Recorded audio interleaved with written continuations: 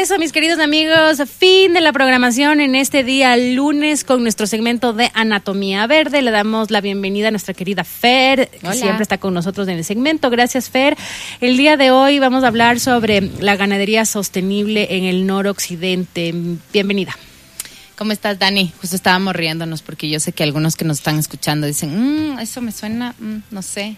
Pero ya vamos a ver, vamos a ver. Qué chévere que tenemos siempre el espacio para informar, ¿no? Para Exacto. que pregunten, para que acoten, si no les parece algo, también es importante que lo hagan, ¿no?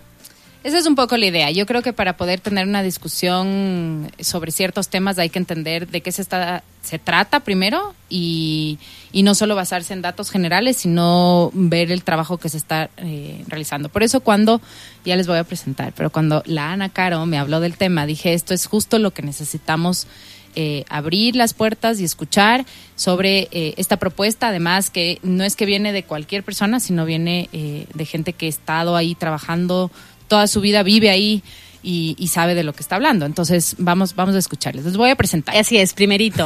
Qué chévere. Entonces, están con nosotros Inti Arcos y Ana Caro Benítez. Los dos vienen del noroccidente, en realidad.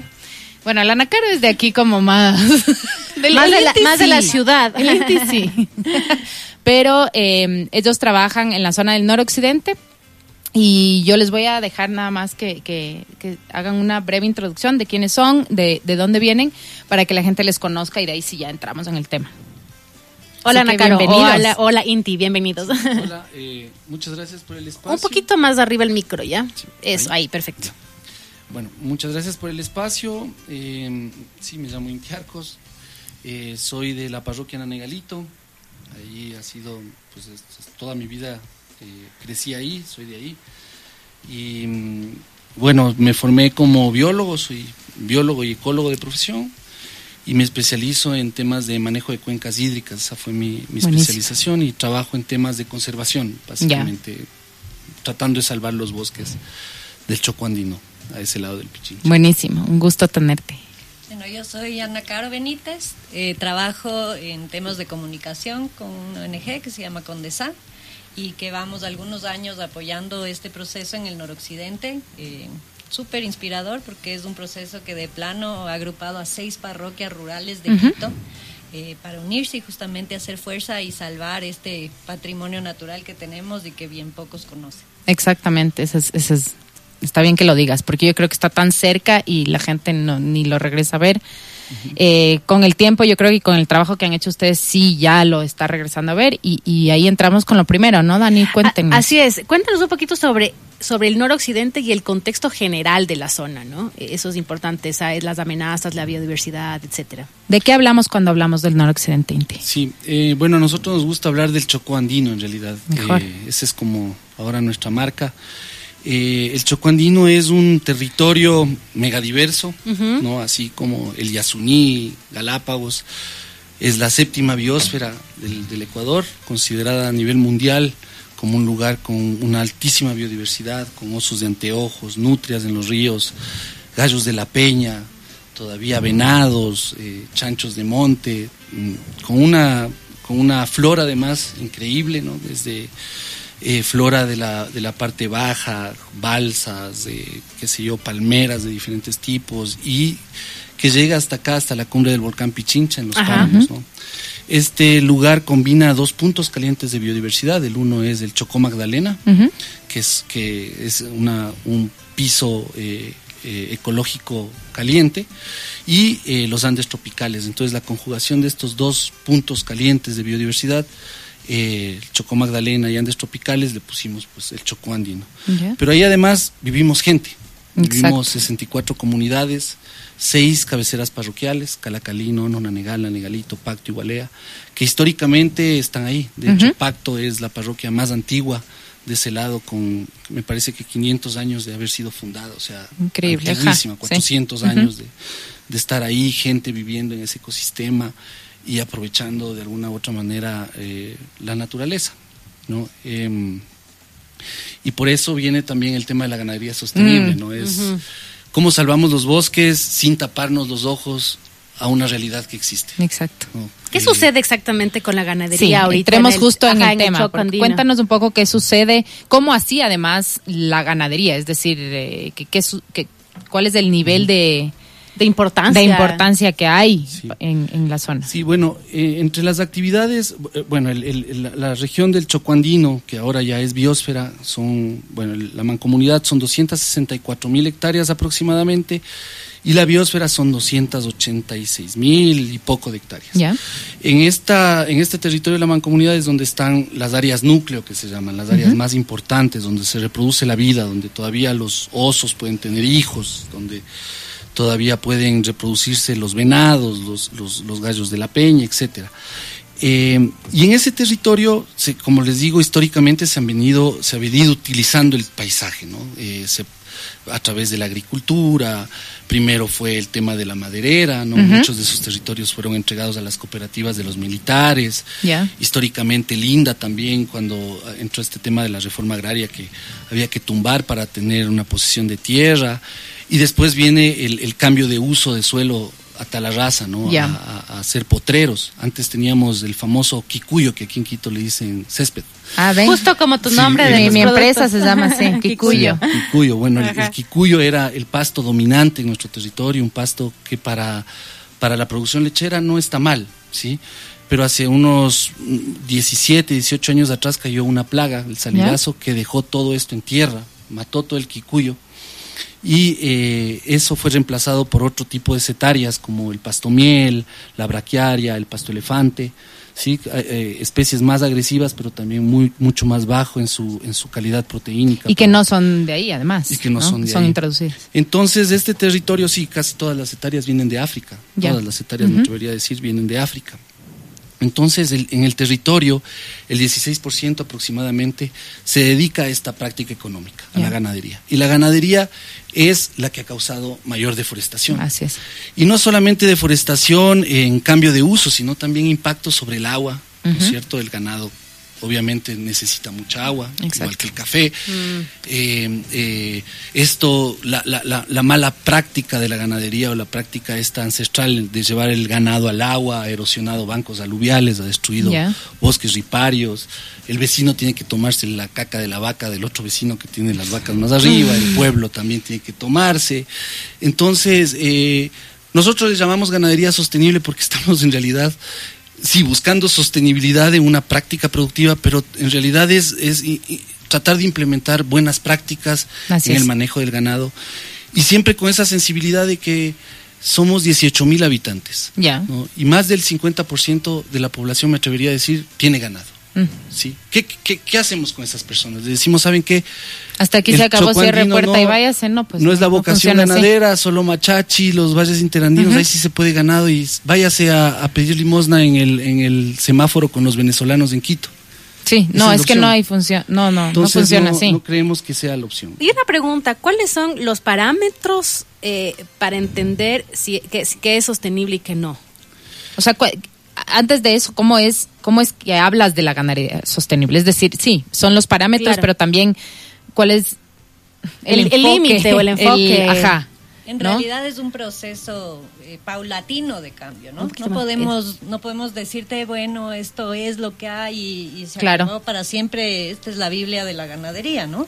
Pero sí hemos hecho un proceso súper consciente de innovación local, de pruebas locales, de cuáles son las prácticas que nos funcionan para la rentabilidad del ganadero, a la vez que para el sostenimiento de su actividad, que obviamente si tienes una pendiente de este porte, pones una vaca ahí, desde que se te rueda la vaca hasta que se erosiona toda la pendiente. No tiene sentido. Hasta cómo hacemos para recuperar un montón de los servicios ecosistémicos que nos brinda este espacio para la misma producción y para la concepción como paisaje mismo de todo el territorio. O sea, es llegar a un equilibrio, básicamente. O sea, no puedes tú, lo que tú decías, es decir, no se puede retirar a la gente de un modo de vida que han tenido durante muchísimo tiempo, pero lo que sí puedes llegar es a un equilibrio entre este preciado ecosistema y la producción que ellos tienen, sin que eso siga aumentando, ¿no es cierto? Es decir, no es que ellos puedan producir dentro de un espacio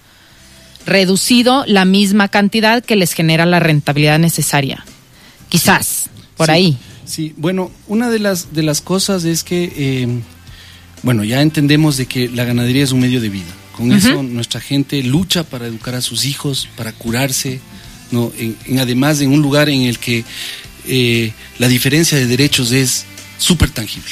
Un quiteño rural no tiene los mismos derechos que un quiteño urbano. Un quiteño rural no puede acceder al americano ni al alemán, ¿sí? Exacto. Un quiteño rural tiene que buscarse cómo diablos pagar el 1.50 que le cobre el bus a su hijo para ir a la escuela, lo que no hace un urbano. Un urbano paga 25, si eres pobre pues te montas en el trole y de alguna manera llegas a la escuela. Entonces, primero hay una diferencia de derechos enorme. Y la gente más pobre es la que tiene ese ganado y es la con la que está luchando para sobrevivir y mantener a su familia. Exacto. ¿Sí?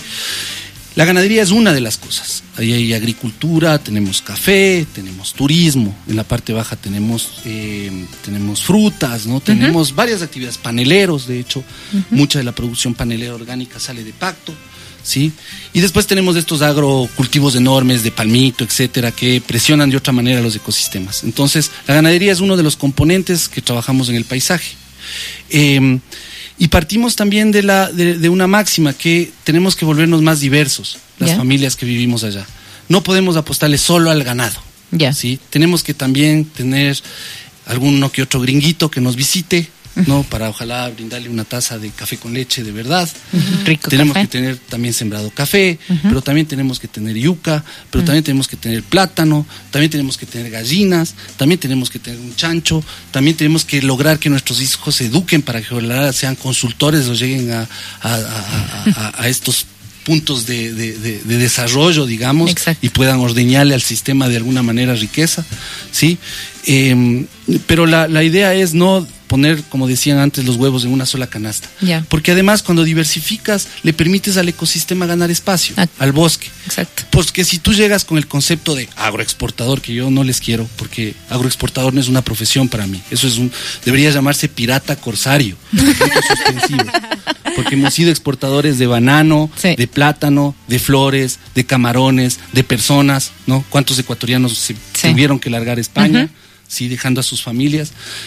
Siempre hemos sido país producto y los agroexportadores son unos corsarios que siguen pensando que debemos ser país producto, como piensa nuestro gobierno. No, entonces tienes que producir café hasta la punta de la loma para ser un agroexportador eficiente y llenar un container. Pero si tratas de llenar un container con café, leche, cacao, lo que sea, no le vas a dar espacio a los anteojos. No queda espacio. Claro, creo que lo primordial sería darnos espacio a nosotros primero, ¿no? Como ecuatorianos, como ciudadanos, comprar local, hacerlo local y darle el trabajo necesario a esta gente, ¿no? Claro, y darle el valor al pequeño agricultor que está realmente el 80% de la alimentación ecuatoriana viene del pequeño productor, no del bananero de Guayaquil. No, para nada, porque todo eso se exporta. Así, eso a usted no le llega lo de... Claro, no, eso es terrible y en detrimento de la naturaleza. De la naturaleza, exacto. Está, o sea, esta chica Greta... Justo hablábamos de hoy día. Justo hablábamos de eso hoy día. Estamos como humanidad en el filo de la navaja. Y siempre estamos poniendo adelante el tema de la economía. No es que no me dan los números, no me da ni sé qué, no me da... Que a mí me gustó mucho eso del discurso que acabas de decir, Deisa, ¿no? Ya no me importa si no te dan los números. Este es un tema de una urgencia. Esto es un tema de que se nos está acabando el planeta porque a nadie le da la gana de hacer nada. Así es. Entonces sí es importante con el tema de las políticas altas, ¿no? A ellos claro, de los gobiernos, pero también del consumo. Es decir, lo que acabas de decir es súper importante, porque la gente dice, bueno, habla de que no comas tal cosa porque es que eso no. Lo que tú tienes que hacer es también diversificar, por ejemplo, tu alimentación. Saber que en eso hay un poder inmenso, el poder de la diversificación de tu alimentación, de que puedas apreciar a los productores. Y yo, si hay algo que, digamos, conozco de esa zona, es que sé que es una zona muy rica en varias cosas. Y la gente conoce muy poco de eso. Y no es que no solo desconoce, sino que no le da la gana de ir a conocer esa diversidad. Claro. Yo te voy a dar un ejemplo de cómo hacemos este tema de ganadería sostenible para equilibrar esto. Exactamente. Trabajamos y hemos trabajado con la Secretaría de Ambiente, la Mancomunidad del Choco Andino, Fundación Imaimana, con DESAN. En un tema unidos, colaborando y con técnicos y ganaderos de la zona para encontrar una especie de fórmula. La fórmula que hemos encontrado hasta aquí es, por ejemplo, hacer zonificación en la misma finca. Entonces, ok, ganadero, este bosque que usted tiene, porque todos tienen bosque remanente, usted no lo topa, lo deja ahí. Y ellos están bastante de acuerdo en no toparlo. No creas que no. Ellos también no te muevas mucho porque se te va la voz. Ajá. Soy así, un poco muecosa y... No, tranqui, pero se te va la voz y... Ajá. Pero bueno, o sea, lo que te digo es esto, los ganaderos cuidan el bosque y lo que hacemos es en las partes planas, en las partes donde están más aptas para producir, intensificar la producción técnicamente. Ah, qué bien. ¿Ya? Entonces, pero ellos jamás van a tener los insumos, o sea, la plata para pagar el tanque de agua para poner cerca el agua, ni las cercas eléctricas. Entonces hacemos ese convenio. Usted conserva esto y nosotros le damos la asistencia técnica y le damos los insumos para poder intensificar la producción en las mejores zonas. Además, el momento que tú tienes esta capacitación y empiezas a intensificar ahí la producción, claro que se demora mucho más que agarrar un fertilizante químico, ponerlo, pero que es pan para hoy, hambre para mañana. Ajá. La idea es sostener esos pastos, la idea es enseñarles a que no deterioren esos pastos, sino que los pastos tengan la posibilidad de volver a nacer bien y permanecer alimentando mejor al ganado. ¿Y cómo ves la respuesta de las personas de que viven ahí y con todo este proyecto que están haciendo? Se han intervenido como 200 fincas, ¿no? Entre trabajo tienes que empezar incluso desde la tenencia de la tierra, ¿no? Claro, porque o sea, la educación de muchos no tienen, no tienen papeles. Sí. Entonces se legaliza la tierra, se trabaja con ellos un plan de finca y es lindo verles cómo hacen ellos en su croquis a mano alzada de cómo es mi finca, dónde quisiera poner esto, dónde quisiera poner lo otro. O sea, realmente están súper abiertos al trabajo. Totalmente. Además es un trabajo en equipo con ellos, tenemos una finca no es una imposición. Hola, llegamos y esto es ganadería sostenible, ustedes empiezan a hacer mañana. Esta finca nos da ahorita 3 veces la capacidad de carga del promedio de la zona. Entonces sí, también te dicen a ver para creer. Entonces llevamos un montón de grupos, incluso este viernes estamos lanzando el libro en esta finca con algunas autoridades del territorio y con ganaderos de todas las parroquias para darles una vuelta y que conozcan, porque no es algo que se nos ocurrió, es algo que venimos probando y que está ahí. Claro que sí. Y una pregunta, volviendo también al tema, por ejemplo, de los consumidores, ¿cómo creen que ellos pueden acceder a este tipo de productores responsables? Porque ahí también es la pregunta que siempre hacemos con la feria y nos hacen los oyentes muchas veces. Y bueno, ¿y cómo compro? ¿Cómo llego? ¿Cómo hago? Claro. A ver, esto es buena pregunta, es clave y es duro. Como les digo, nosotros estamos tratando de ver el territorio de manera integral. Solamente con estas prácticas que menciona Carolina, que mejoramos, por ejemplo, las prácticas de ordeño. ¿Sí? Poniéndole al productor, mejorándole su establo, arreglándole su establo y con eso disminuye la cantidad de bacterias en la leche. Ya tiene un valor agregado en su leche. ¿No? Ya está ganando más, ¿sí? Si nosotros le ponemos el agua a la vaca, no la vaca al agua, sino que sacamos el agua de los bosques de ribera y le ponemos el agüita en el potrero, la vaca ya aumenta su producción y eso se ve reflejado en el bolsillo del productor, ¿sí? Pero además, no solamente, como decía, en el tema económico, sino que también en el tema de la soberanía alimentaria, ¿no? O sea, absurdo la gente que estamos allá, qué sé yo, los palmicultores, vienen a comprar, eso hablábamos con la Caro, carne en el Supermaxi que viene de Paraguay, ¿sí? Porque es prohibido vender carne de nuestro territorio, según las autoridades. Eres perseguido, ¿no?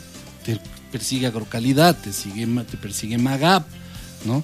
Eso es lo que están viviendo nuestros campesinos ahora, ¿sí? Forzando que entres de alguna manera al modelo que ya vimos que ya feneció, que está caliente el planeta justamente porque seguimos respondiendo como giles a esa... Claro, esas mega producciones que no... Entonces, quieren que siembres cacao, café, palmitos hasta la cumbre y vengas a comprar carne paraguaya en el Supermaxi. Eso no tiene sentido. ¿Cómo